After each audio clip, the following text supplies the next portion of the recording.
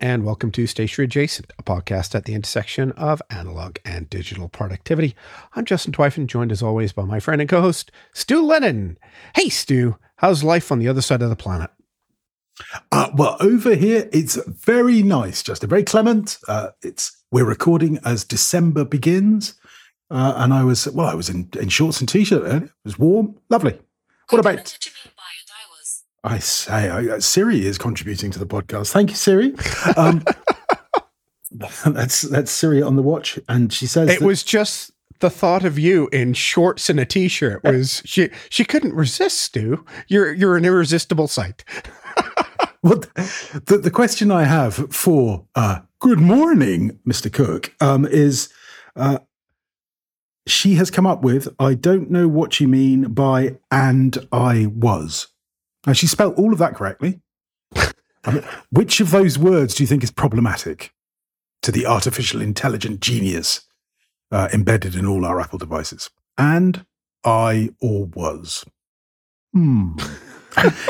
Anyway. Even better is, they're trying to reduce the wake word from, hey, dingus, down to just dingus. So that's going to go well, I can see. Well, it's going to be great fun. Like Siri, I was going to berate you anyway for shorts and a t-shirt, but I'll be nice. I'll let Siri say that. We are a little bit.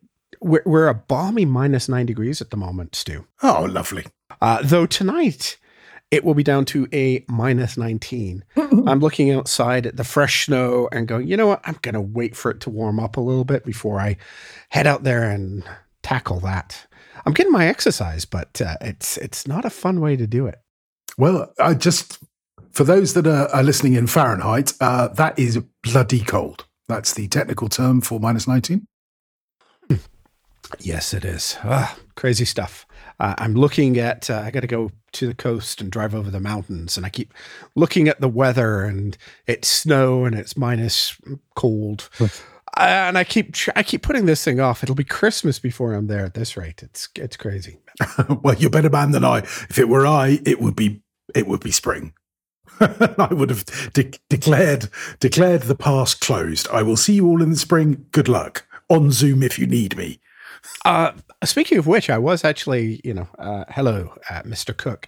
I was testing out my new functionality on the iPhone 14. Oh, right. The reason that I bought it, they did an update probably 2 weeks ago now that you can track the satellite thing and set that up. And I actually did it. I did the test part anyway. I didn't actually send a message because, well, I wasn't dying at the time. But I am actually prepared if I get stuck on a mountain to call for help. So, yay, all that money I spent. Okay, well, fantastic. I'm delighted that, well, you could be an emergent. No, should an emergency happen, I'm delighted that you'll be able to get help. That's better. Yes, that's kind of the way I look at it. All right, we're already off the rails. So what you got for follow-up this week, Stu? Oh, follow-up. I've got bits and pieces. The planners, the ones that I wasn't going to buy. Mm-hmm. Well, a funny thing happened, Justin. I was just looking at the Economist website and thinking I don't need one of those double spiral, huge, big planners. I mean, I've had them before, never really used them completely. And they're just huge and they're just too big. That's the they have a travel diary. What, pray tell, is this? And before I knew it, one was in the basket and in fact purchased. So I have got a planner coming on. There is a note, a link in the show notes. It's a sort of scaled down version of The Economist. So it's a week to view. So a week across 2 pages. So it will suit me for my sort of weekly planning, time blocking type attempts. Chicago update. The young Chicago, who more often than not goes by Chi-Chi these days. She's had a bath, to everybody's relief, because she did hum a little bit, I'll be honest. She's still very nervous of humans. So getting her to the vet was a bit of a trial. And getting her bathed was even more of a trial. In fact, they sort of came out and got me and said, "Okay, can you sort of hold on to her?" Because she was so scared of everything. And she's marginally less scared of me than anyone else. So that's all quite hard work, and obviously points to her having had a very tough time. But she'll be all right now. We'll look after her. And next week she's off to the vet again, and she's not going to enjoy that at all because because she's being neutered. But there you are. That's being handled by. We are officially her foster parents now, so she's being chipped and looked after by a shelter for whom we are fostering. That's the theory. Once you've got a dog in your possession, no shelter here will take it off you. Really, you have to sort of abandon it for it to come in because they just have no space. Bless them. Oh, it's tough to be in a culture like that. I have mentioned it on the podcast. My brother-in-law got a dog in a similar situation from a shelter in Mexico last winter. Mm-hmm. So, and again, she had been a street dog that somebody had taken in, looked after, rehomed. She's a wonderful dog, lots of energy, not particularly an older dog, so not particularly well trained. I don't think she pees all over the floor, but she's certainly a lot more excitable than Coco is. But she's a lovely little one, and she's learning English too. Yeah. I mean, it is what it is. We'll do our best for her, and I'm sure we'll get something sorted out in the end. But what about you? What's your follow up? What have you been up to? All right. Well, I looked at this Economist diary that you bought. Lovely. It's about 9 inches, so it's a good size. It will still take up all of your travel luggage if you do need to go to the UK. But then again, this from a guy that put a Mac Studio in his luggage. So maybe I'm misspeaking there as I go. I picked up a new to me planner. I was in the local pharmacy the other day, and they have a little section of stationery, and it's a few Bic pens and a Sharpie marker and stuff like that. But I still can't help but walk around that. And I got a little new to me planner. It's a 12-month, 1 day, 1 day per page. If I can say that correctly. It is by Paperblanks, which is a North American company. I believe they're headquartered in Vancouver, because I've met somebody that worked for them in the design area. They're, of course, Asian made, and sometimes it's a bit like many other products. The paper is hit and miss. With a fine nib that I use, it's fine. It's good. And these are absolutely lovely. The bindings on them are absolutely gorgeous. They look like proper old school books. The one I've got is called a Diamond Rosette, inspired by 17th century Italian bookbinding. So it showcases a floral rosette motif and is kind of in a, bluish and gold color. Very, very pretty. It looks very nice, actually, looking at the link. While we're on planners, I had a conversation a couple of days ago with the new distributor of Endless in the UK. So Endless is an Indian company that makes very nice sort of A5 Tomoe River-ish type daily driver books, almost like bullet journal replacements type things. And they've recently switched to a new paper called Regalia, which I haven't tried, so I can't comment 100%. But I know at the London Pen Show, the distributor took along some Tomoe and some Regalia and got people to test it side by side. And Regalia came out the clear winner. So, I mean, that's quite a good sign, I would guess. Endless are doing a planner. And as we discussed, I think last week, we don't really do planners at Nero's because they're such a sort of scary proposition commercially. But we've managed to come to an arrangement. So we will soon have, by the time this podcast goes out, we will have, I would hope, planners in stock. So they're dated yearly planners. I don't have a link for them yet because we haven't got them. So the link that I've put in show notes is to the Endless brand on Nero's Notes, where you'll find all of the Endless products, but there will be a planner there in 2 colors. We were laughing with the distributor because the names of these colors are perhaps the most unstationary thing that I've read in a long time. You can get them in black or beige. No. The marketing team was really on point that day. Which, I think is quite refreshing in comparison to Sandblast or Midnight. No, they're black or beige. What do you want? That's fabulous. I love it. So, yeah, I'm quite excited by that because, I think a lot of companies would do a lot better in terms of selling planners if they were a little bit more commercial about offering. Retailers can't afford to take big stocks. So the only way you can really make profit with planners is either have a sale or return set up, or you buy less than you know you will sell, leaving some customers disappointed. So, big up to Endless for sorting that out for us. And hopefully we'll have some planners, which will be very exciting. All right. What kind of format? A5? Yeah, it's about A5 size. It's page per day. So there'll be big old books and regalia paper, which I'm told shows sheen beautifully. Not as light as Tomoe, better dry type. So, interesting. Stu here. Terrible. Tempting me. I just got one. Indeed. You don't need one. It's all right, Justin. We'll for next year, maybe. What we've talked about before, Stu, on this podcast, need and want.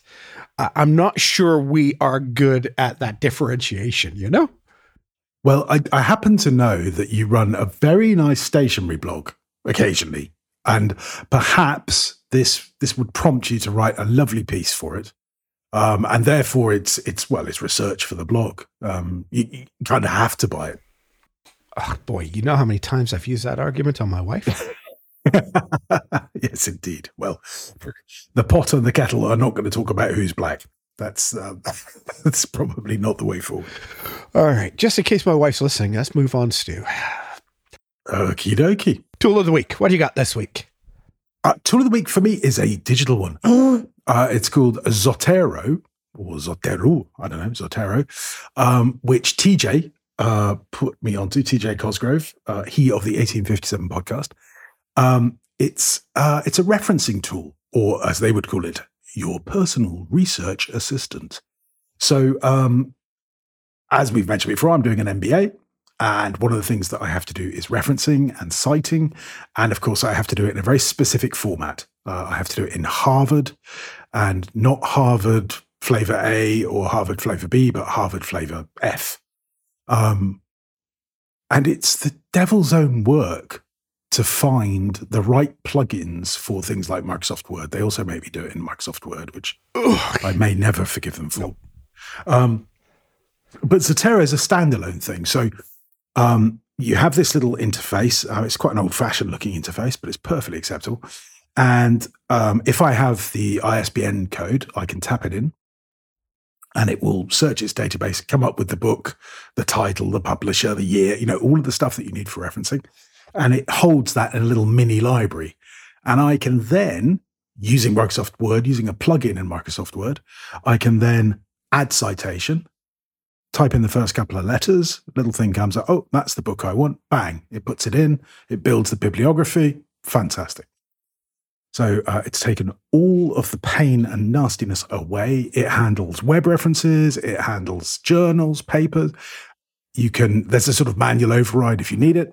It's fabulous. Brilliant. Really, really good. If you're writing papers academically, then I think Zotero is a very good investment. I think you pay, I can't remember how much, but there's a fee if you want to sort of sync across devices and have backup. But otherwise it's free. Wow. I'm just looking at this and I'm looking for a little X icon on the top right there, Stu. It's got that windowy Microsoft Outlook feel to it. It's it does have that, yeah. If go to the show notes, take a look at this, and if you're a Mac user, you'll cringe. If you're a Windows user, you'll kind of laugh at me and go, "What's his problem?" Yeah, indeed. As I said, it's old-fashioned looking and perhaps not the prettiest, but if it saves me manually generating reference lists and citations, it's beautiful. It's wonderful. Mm-hmm. What about you? What's your tool of the week this week? I'm still looking at this and thinking, I just found something that makes Obsidian look pretty. Well, there you go. All right. Well, I started off when I was writing show notes yesterday. I have two tools this week that I wanted to talk about. First one was Apple Notes. Simple and effective. I'm sort of looking at where I'm storing things. There are certain things that I want in reference. They're not actionable. I just want a little reference point where I can put them. And some of this was cluttering up my drafts. I like to keep my drafts clean. I've got an archive system, but it's more clicks than it should be to get there and more searching than I need. Obsidian is Obsidian. I want to keep a lot of that personal, and let's face it, it's crap on the phone. So if I'm out and about and I want to look something up, Obsidian is not the one for me. And I tried Notion, which I've used before, and for some reason they updated. And before I could even see any of my notes, I had to log in, which of course is open the password manager and it was just a pain. And I looked at that and I went, okay, well, I don't want an app that is safeguarding my notes from me. And Craft, I want to go there? So I took another look. Largely, Mac Power Users did an episode on Apple Notes and reminders the other week. And I took another look at Apple Notes. I created some nested folders. Boy, oh boy, it's simple. It works very simply for just a group of lists and a group of reference files, just the way my brain wants it to work. And I found it was fantastic. I have a couple of series of books that I read, and I'm always looking for used books to fill in the gaps of old books that I've missed. And I got to use that at a used bookstore on the weekend and find one of the books I was looking for. So this simple place, Apple Notes, we kind of, I haven't looked at it in years, to be honest. It just works so well for me. Do you use Apple Notes much too? I have a little bit of use for it. So TJ and I use it for show notes in 1857. Apart from that, I did used to use the scanning function. So you can scan a document using Notes, which is pretty cool. It's you just hold your phone over an A4 document that you want to make a scan of, and it scans it for you and makes it into a PDF. It's brilliant. But no, I mean, I sort of got quite attached to Obsidian. I'm using Obsidian more. I agree with you about the iOS app. I don't use it on iOS. If I'm looking to make a quick note out and about, then I'm experimenting at the moment with something called Tot. Haven't heard of that one yet. Which is it's pretty. It's small. I think it's sort of 7 notes you've got. So if you only want 7 notes, albeit they can be quite extensive lists, then that's your thing. But that's really just a capture tool, is how I use it anyway. But yeah, I've never removed Notes from my phone. I just don't really have a use case for it at the moment. If you haven't looked at it, it might be worth a look if you're looking for something simple and you have reference lists that you want. Anyway, the other thing I did this week, I'm getting so tired of the podcasts that we listen to talking about social media. I just got rid of all of the social apps from my phone. I had Twitter and Instagram on there. Instagram largely because I like to post pictures for people to see, my family to see. And I thought, you know what? I just don't like having that up there. I can make a coffee and then guess where you are? You're bored. You're waiting for the pot to finish dripping. You take out your phone and all of a sudden you've lost 10 minutes on mindless things. So I deleted all of the social apps from my phone. So I'm using the official Twitter client on my Mac, and I'm using a product called Grids for Instagram on my Mac. Now, maybe it's just me. When I sit at my Mac, I've got work to do. I've got things to do. I don't have time to kill, playing games and searching Twitter. And I go in, I could check things, I could see what I want to see, and then I'm out of there. Grids is great because it's not showing me all the pop-up videos that Instagram has now become quite famous for. It shows me a timeline of people that I follow. I mean, what a concept, right? No ads. Yeah, it'll never take off. Never take off. Never until they kill it. But for now, anyway, my big, fancy, expensive iPhone is now an iPod that makes phone calls. So, so you could go on eBay, buy yourself an old iPod and an old Nokia phone. Boom, you'd be laughing. I was thinking that the only thing it doesn't do is my emergency satellite calling. Which I hope I never need, but boy, it's nice to know you've got that in your back pocket when you're considering driving across mountains in the winter. Ugh. And on that note, just on social media, why the heck does Signal, which we use to communicate, Stu, myself, TJ, it's a communications app. It, of course, made me reboot this morning because it's a weekly thing. It's a ritual that I have. On a Thursday morning, I start it up. I wait for it to say, there's an update. You have to reboot. It now has stories. Why in the world does a communications app between two people, that is encrypted, by the way, which is the reason we use it, have to be TikTok? Why does the world have to be TikTok? I don't know, Stu. Please don't send me any stories. Oh, but I've got so many lined up. I've been filming some dances. I mean, all sorts. Exactly. And also, just while talking about this, I didn't want to make a separate part of it. A friend of the show, Bob, sent me a note that the waiting list to Post.News is open for everybody. Well, everybody in the US at this point, but Silicon Valley doesn't realize there are the rest of the world, or we're second-class citizens. But he did point out he's on there, and it's a very good alternative to Twitter. I think Stu and I talked about this last week. I'm still kind of with the idea that less social media is better for my brain than finding an alternative. But if anybody is looking for one, post, and particularly if you're in the US, everybody is allowed into Post.News at the moment, is my understanding. And then, as I was writing the show notes yesterday, I came up with a third thing that had an issue with my productivity.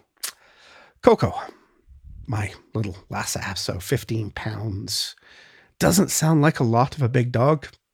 She's a little dog. But she was been a pain. She was in my office. She wanted to come up. She wanted to go to sleep on my lap. And she sat on my lap with her head on my desk, on my mouse pad, covering my keyboard. So I'm talking like I'm that thing from the Addams Family, with my hand like straight up and down, trying to reach over a sleeping dog to type. It was the most uncomfortable and slow process that I've ever had. So I have a little bit of advice. Do not get a princess dog. I don't know how Stu does it. 3 dogs. You can't get any work done, my friend. Yeah, but okay. My princess dog, she's very attached to a mat in my office, but it's the standing mat, which acts as a sort of under the desk mat when the desk is in the sitting position. So I just have to try not to kick her. That's the big issue with her. The foster dog is, well, I mean, I tell you, it's the Viking. So she sleeps like a drunk American football player. She's sort of completely arms and legs everywhere. She covers an entire sofa. And Charlie is just a hooligan. So he and Chicago are often on the couch together because Chicago is very enamored with Charlie. She'll follow Charlie to the ends of the earth. But yeah, Oh, the desk. No, I don't think there's anything on my desk that would interest them. My dog, the princess dog, has a bed in my office right beside my desk here. She's got all her pile of toys there. She has, well, I have a meditation mat that I use, which she has also taken over. And then when she feels that she's not getting enough attention, she does sit on my lap when I'm trying to work. This is a common three-point contact with her. She's always somewhere. And, you know, if she just walks out the door, she's got another bed. So she's a very spoiled princess. But maybe that's more telling of me than it is a dog. I'm not sure. Oh, God. Stu, let's move on to something good. What have you got? What are you writing with this week? Well, pen-wise, I wanted to make another shout out for the M600, my Pelican. It's vibrant orange. It's a lovely, lovely pen. But just the nib on the M600 is beautiful. It's the sweet spot for a lot of people in terms of Pelican pens. And I just, looking for a link, I found a really good deal on one at Pen Chalet, which is a sort of green and white one. Kind of half price. So, $300 and something. So if you are in the market for a Pelican, go and have a look at that one. But I've just cleaned that this afternoon, and I've replaced it with, I'm just going to reach for it now. This is the biggest fountain pen I own. It's a Montblanc Meisterstück, which is not in itself terribly remarkable, but it's one of the limited editions. So the previous Mrs. Lennon, not the current Mrs. Lennon, the previous Mrs. Lennon, very kindly at a charity auction, bid for this pen and its brother, the roller ball, and its brother, the mechanical pencil, in a very nice set, and kept bidding with my money, I hasten to add, so that she could give me a gift with my money, I hasten to add. So these are very, very expensive pens, but it's beautiful. It is absolutely beautiful. It's got the signature of Charles Dickens on it. Obviously, he wasn't around to sign it. They've lifted it off the document. But the auction was run by a lady called Catherine Dickens, who was the great-great-great-granddaughter of Charles Dickens, and someone that I used to hang out with in Budapest. Places. Weird. How small the world. But it's a gorgeous pen. Yeah, it's got a massive, heavy sort of sterling silver cap. But I filled it with a diamine, one of the music inks again. This is Schubert, which is a sort of emerald green that does quite a lot of shading, which it's lovely. Oh, and obviously, it being me, it's a double broad nib. So a double broad nib in a pen this size, I'm literally going through liters of ink. It's fabulous. You've got all your pages open on your desk because you can't actually close any of them for a week. Yeah, it's just about 3 words a page anyway, Justin.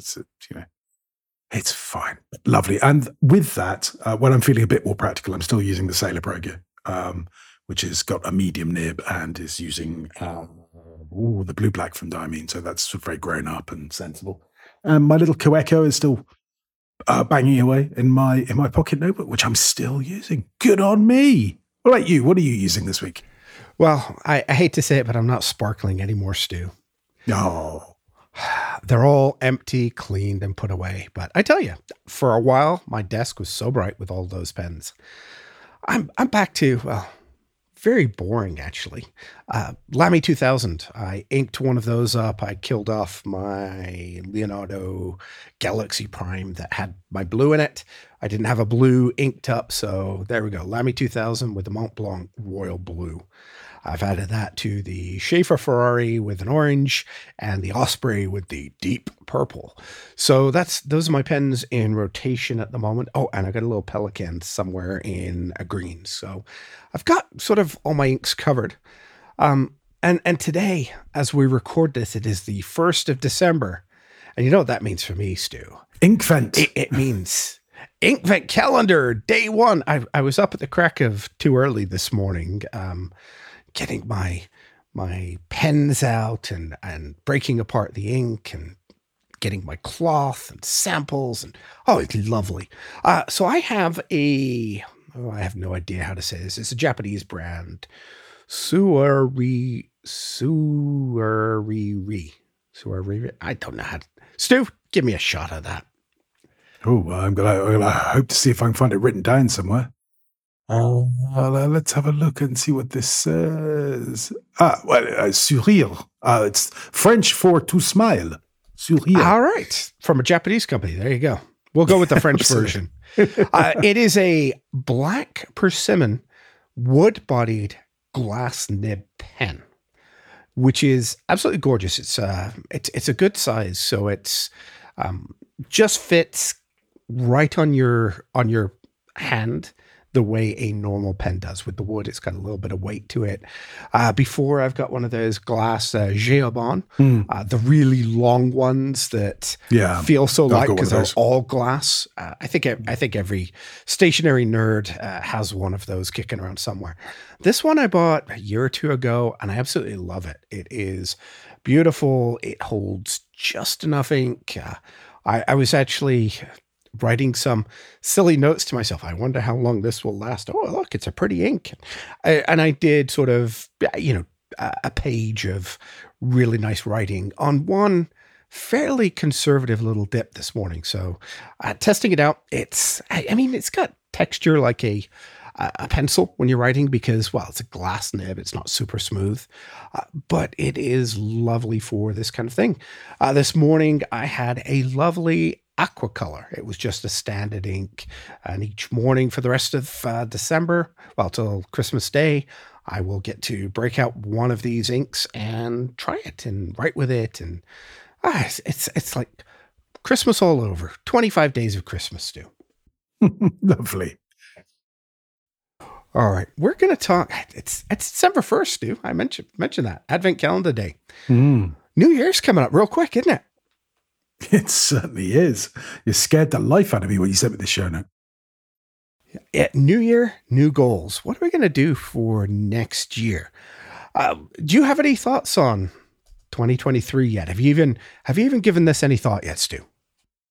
Well, until I got your show note, no, not really. As I think we've mentioned before, I was a member of the Focus course run by the inimitable Sean Block at Block Media. It's a very good course. And I was part of a program called The Accelerator. So I sort of hung around for ages and ages. And just recently I stopped that because just, other commitments and things. So I've been doing a lot of thinking about focus and that sort of values piece where, am I doing what's important to me, I suppose is the question that I'm trying to answer there. But I'd kind of sort of gone, okay, well, I'm gonna leave that for a little while. And as I look back now, I've gone, okay, so I sort of left that in November. The whole output from this program is a year plan, and you've left in November. Curious timing. So I've been sort of revisiting my 2022 plans and templates and sort of beginning the process, because it is a process. I mean, that's something I would say is very important, is thinking about, kind of thinking about who you want to be. Who do you want to be? How do you want to get there? It's rather than setting lofty objectives, which I think we've all done, goal setting.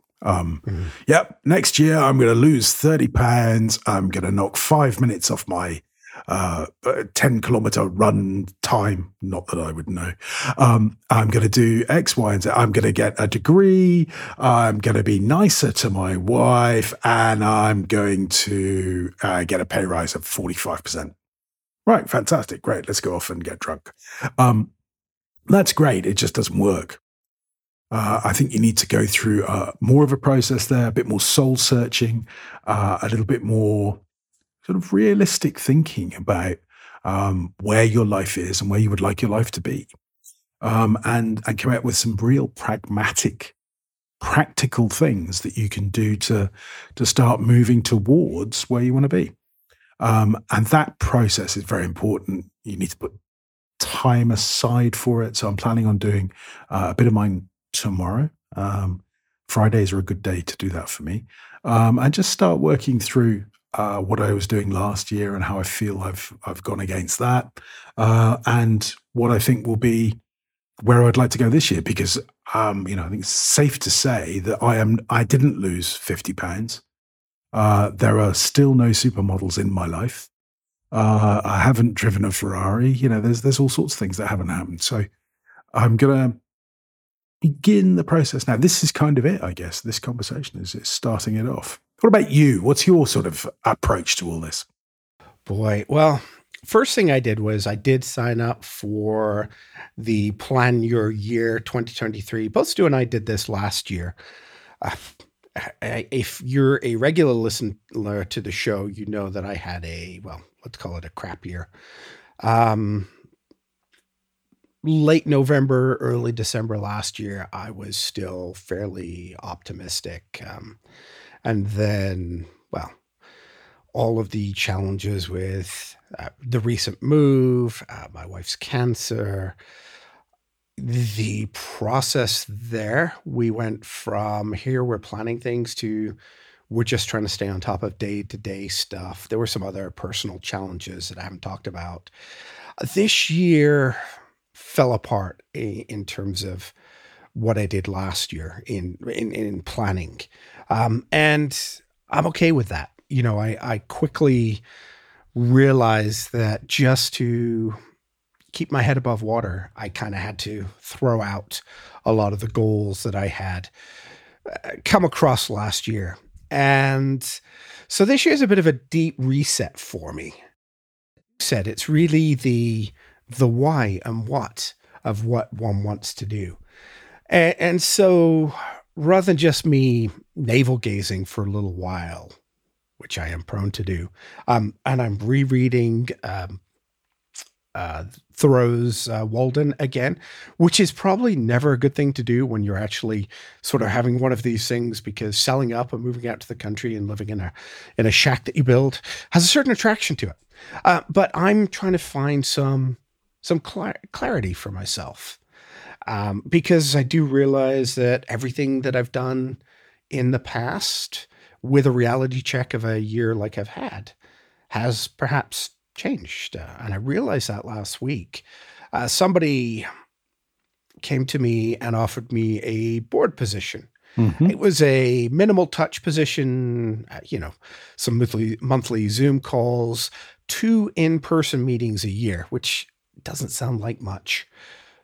But I kind of looked at it and went, you know what? I don't really want to bother with it. I don't want to add that to my mental load. I don't want to have sort of that commitment over my shoulder all the time thinking about it.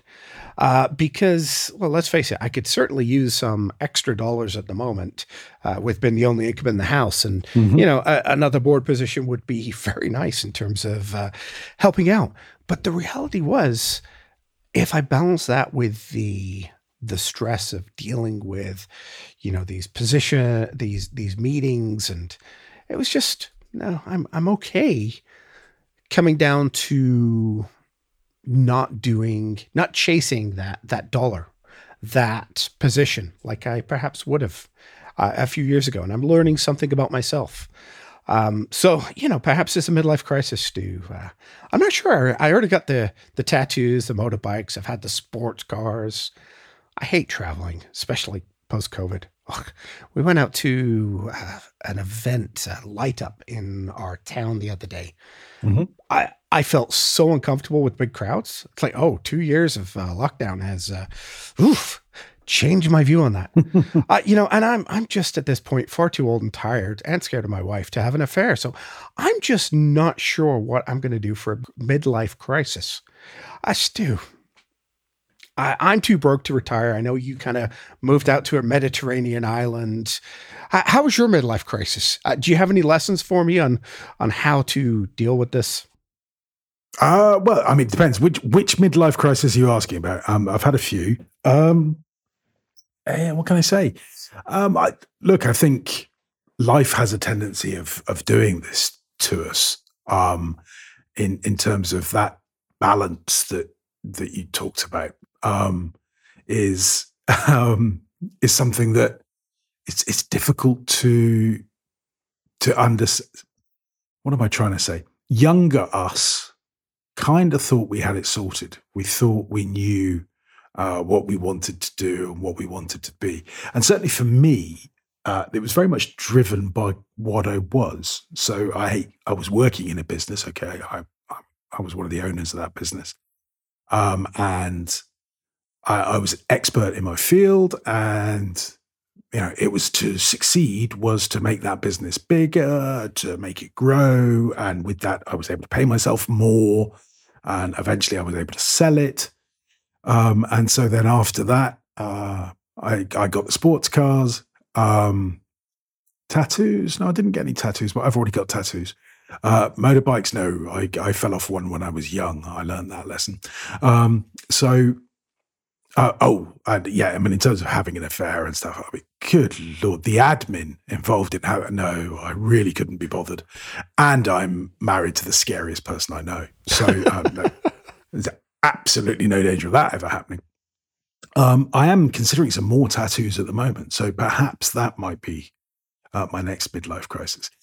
I really struggled with understanding what retirement should mean. So once I retired, I'm going to write a book, which I found involved an awful lot of writing, which wasn't as much fun as perhaps I'd envisaged. There was a lot less sort of running my hands through my hair, looking exotic. It was quite a lot of sitting at a keyboard and typing, which is really not as much fun as people make it out to be.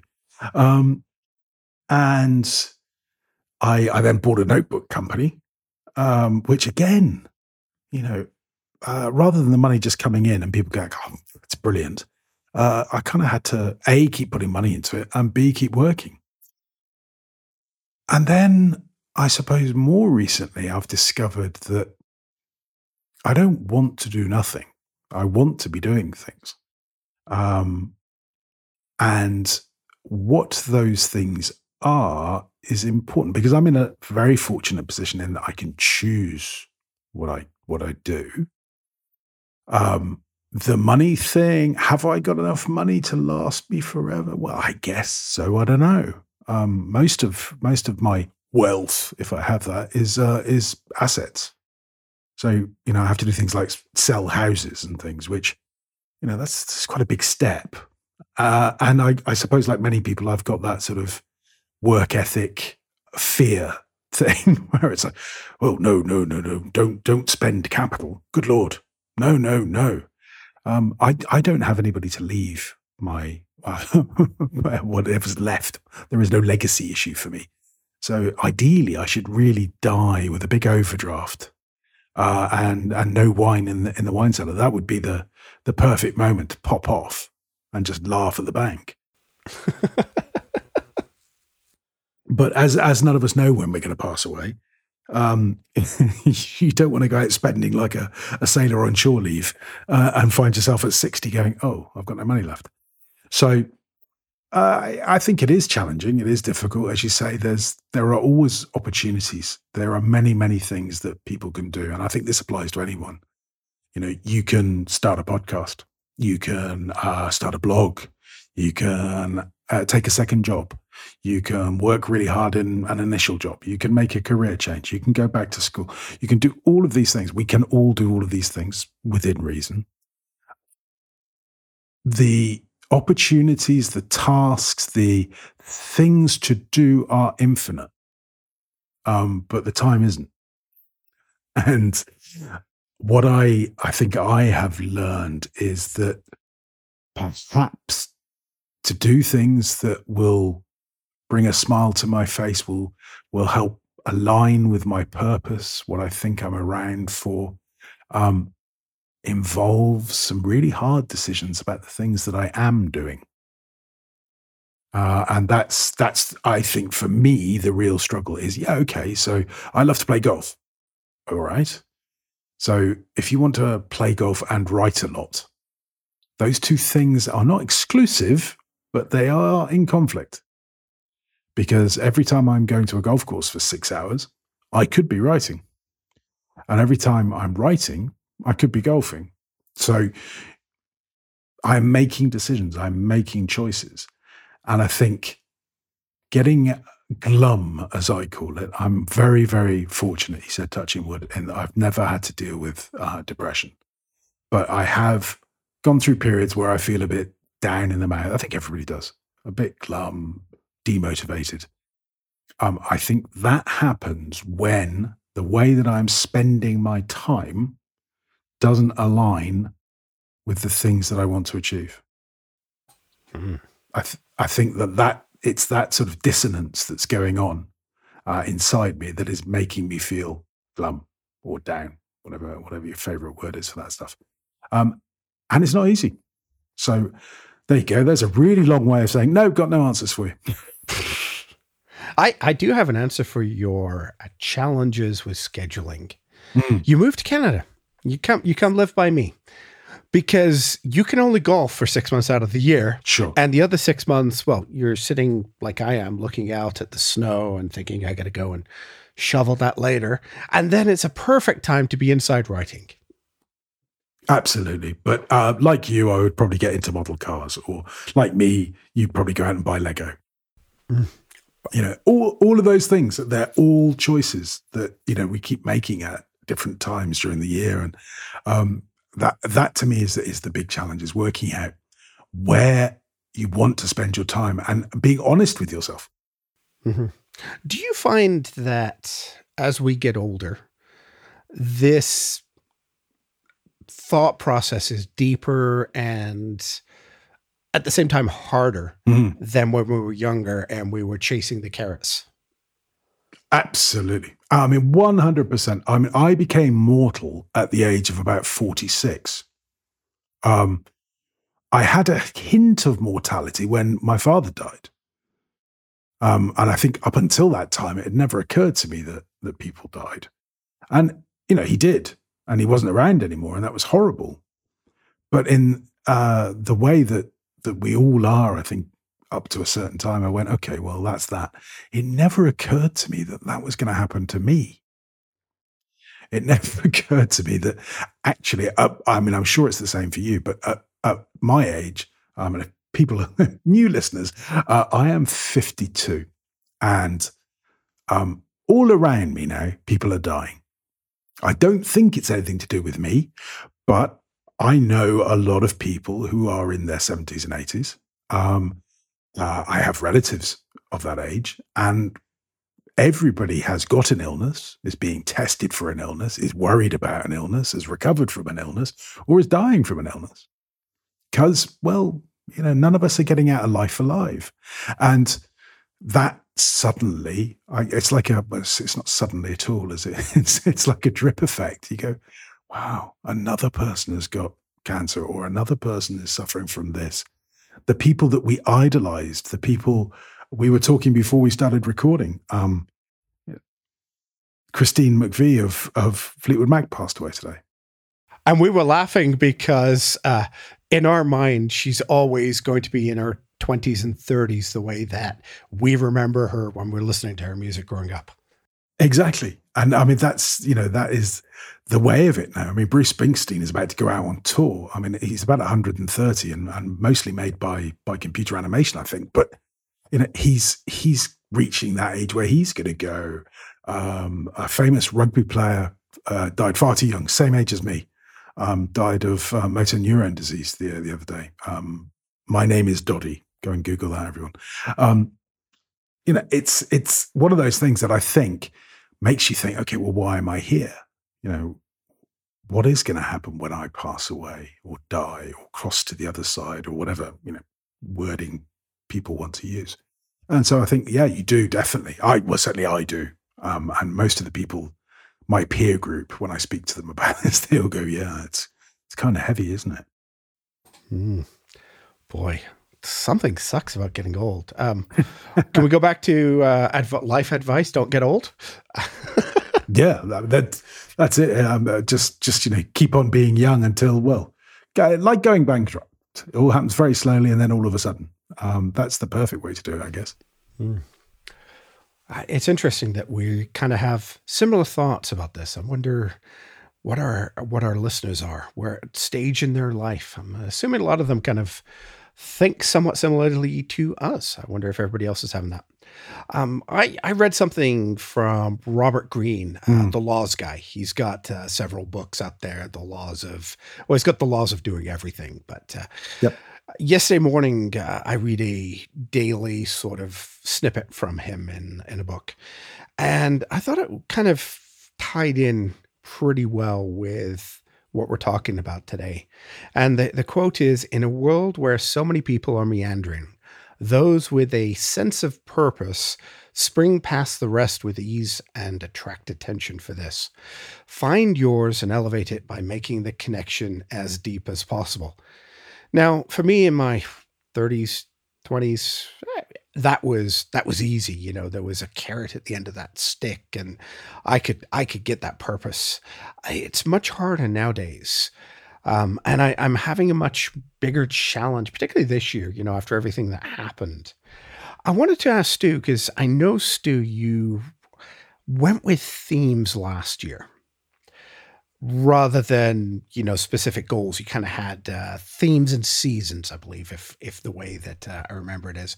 How did that work out? We're going to go a little deeper in that next episode, but did that work for you? Is that something you'd recommend? Because I'm sort of thinking about leaning towards a theme for the next year for me. Yeah, I mean, this is wonderful programming. Hang on, I'll go and grab it from my ball. So, I had at the end of this, I had an index card for my year, and then 4 index cards for the quarters. So, for the year, my theme, if you like, my sort of mission statement, if you like, was slightly corny. I'm not making any excuses. Live, laugh, love. Live well, laugh often, and love much. So that's what I wanted the year to be about. And then I had quarterly themes, which quarter 1 was plan and learn, quarter 2 was connect, quarter 3 was recharge, and quarter 4 was produce. Oh, so that's how I sort of themed things to give myself a sort of overarching principles to guide what I was doing. And how has that gone? Reasonably well. I don't remember sort of referring to my cards, go, oh, what date is it? What should I be doing now? But the process of coming to that sort of plan, to that outline, and the writing of it sat in my subconscious. And so I kind of found it automatic that I moved through the gears of plan and learn and connect and reach out, and got to the place where, as we were approaching Q4, I started looking at outputs, things that I wanted to get into the world, things that I wanted to be doing regularly. And then sort of looked at my cards and went, oh, yeah, that would be produce, wouldn't it? Good Lord, who knew? So I think it does work, but it's the famous Eisenhower quote, plans are useless, but planning is essential. Interesting. I'm glad it works, and I think we're going to talk about that in a little bit of detail when we sort of look back at our year. But I'm leaning towards a theme of balance for the upcoming year. I still have to work. Unlike Stu, I can't afford to move to a nice, warm Mediterranean island. I have to live in this, beautiful place in the summer, cold hellhole in the winter. But I'm trying to find that balance between what I do and how much I make, and what I want to do, what experiences do I want to have. Mm-hmm. I've thought about this, this opportunity coming up this week made me think, do I really want to go back to serious corporate politics and serious corporate hours and working in an office? Oof, no thanks. I hate to say winding down, but, I want to have balance in my life, and that's all kinds of things. That is enjoying the time I have with my family, because after last year, you just don't know what's going to happen with that, right? Sure. You never know when tomorrow will be the last day. So those experiences are really going to be a theme for me. And I'm not sure if I'll go for themes or if I'm going to go for goals, but I think my thought on this this whole process that I've got, the reason that I signed up for the focus course, planning my year, is that whatever I do for next year, it needs to have a direction. And whether that's a goal, whether it's a theme, I need to work on that. And as Stu said, it's going to be a process. And I think that process is getting a little harder the older I get and the more experiences I have, not all of them just positive ones, make me think that there are things that I need to consider a little bit more. Yeah. I think we're in very similar spots in that your values do change. They evolve. Your priorities do change. It's the thing that's most important to you, I guess, ultimately is around health, and it's about loved ones. And it maybe doesn't feel that way when you're younger, because I think we take it all for granted that, we are healthy. And I think for most of us, at least, we put our bodies through a fair amount of abuse, whether that be just late nights and too much coffee or too much booze or too much cigarettes or too much of the other things that you can do that are terribly bad for you. And, your body's got amazing recovery powers and you go into work with a bit of a hangover, but you just get through it. As you get a little bit older, those things get harder to recover from, and health concerns become more real, and you begin to lose people. And there's no doubt about it. It focuses the mind. And, from my point of view, the thing that I really took hold of was that the concept of, I watched my father make this plan that he was going to work to this house that I'm sitting in was built during the last few years of his working life. And all of the sort of the pleasure and the enjoyment was being deferred to that retirement time. And 4.5 years after he retired, he died. And it was like, so my father died at 59.5. He wasn't quite 60. So the danger with deferring things, or the sort of life that we're all driven to lead, which is, make lots of money, make all the things so that you can have a wonderful retirement. Well, that retirement is not guaranteed. Huh? It's a risky strategy. And that's what sort of informed my decisions and makes me think, okay, what do I want to do? What do I want to enjoy right now? Again, without spending money like a sailor on shore leave, because who knows, I might live to 90. I doubt it, but I might. So you've got to try and cover both bases. Interesting. All right, Stu, you got any takeaways from our thoughts on goals and new year and new goals this time? It's an old favorite. It's one I've alluded to already. Goals and aspirations are infinite. Time is not. Very deep. Mine, very simple. Start with why. I know it's a Simon Sinek book, but it's also a good reason to start with the why you're doing what you're doing, and then everything will dovetail into that nicely. For sure. At least that's what I'm hoping by the time we go through this process. All right, Stu, you've got a new link in here. Where can people find you on the internet? Apparently somewhere new. So everything we said previously about, not going anywhere else for Twitter replacements, Stu has just shot it right in the foot. Well, I like to have my bases covered. And so having listened to ATP today, Accidental Tech Podcast, I thought, okay, I will go and have a look at Mastodon. And set up a profile there just so that, should the whole world go to even further to hell in a handcart, then, I've got options. So you can find me at twitter.com, Stu Lennon, still. But you can also find me at Stuart at TweetRex. That's TweetRex.co.uk. So that's my handle and my instance at Mastodon. So that server is tweetrex.co.uk, and my username is Stuart, Stuart. And I'm experimenting. I'm just thinking, shouldn't that be Toot Rex? No, it's because aren't they called Toots over there? Well, apparently, according to Syracuse, who I'm sure you would agree is the authority on all things tech, he said it was, and now it kind of isn't. But then I saw Mastodon still referring to them as well. So I don't know. This is quite an old instance that was set up quite a long time ago. And I sort of arrived there by a process of, well, you'll see. If you try and join Mastodon, you'll find out that it is quite random. But yeah, that's only today I've started. So I've just sort of had a little look. Yeah, we'll see. We'll see what happens. Otherwise, find me on Twitter at Stu Lannan, or you can grab me at stuartlannan.com or nerosnotes.co.uk. What about you, Justin? Where can people find you? I'm getting confused here, Stu, trying to follow you. I clicked on that link you've got to your rolls off the tongue, Stuart at tweetrex.co.uk. Boy, that's like a Twitter handle that you came too late for Twitter too.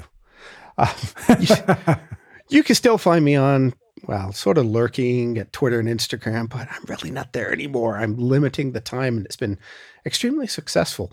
You can find most of me at justintwyford.com. That tells you a little bit about who I am, what I'm doing, and links to everything else. More importantly for us here, you can go to stationaryadjacent.com. Please email us stationaryadjacent@gmail.com if you have any thoughts, comments. You want to share your midlife crises with us because, let's face it, we're all getting old. Some of us older than others. But anyway, please take a moment to like and review us on your podcast catcher of choice. We really do appreciate your recommendations to your friends and colleagues. Our next topic is going to be a recap of how we did this year against our plans, which we've kind of touched on a little bit. But I think I want to go on a little bit deeper to, especially in my case, let people know what happens when your plans fall off the rails. Until then, goodbye. And stay productive. Yes.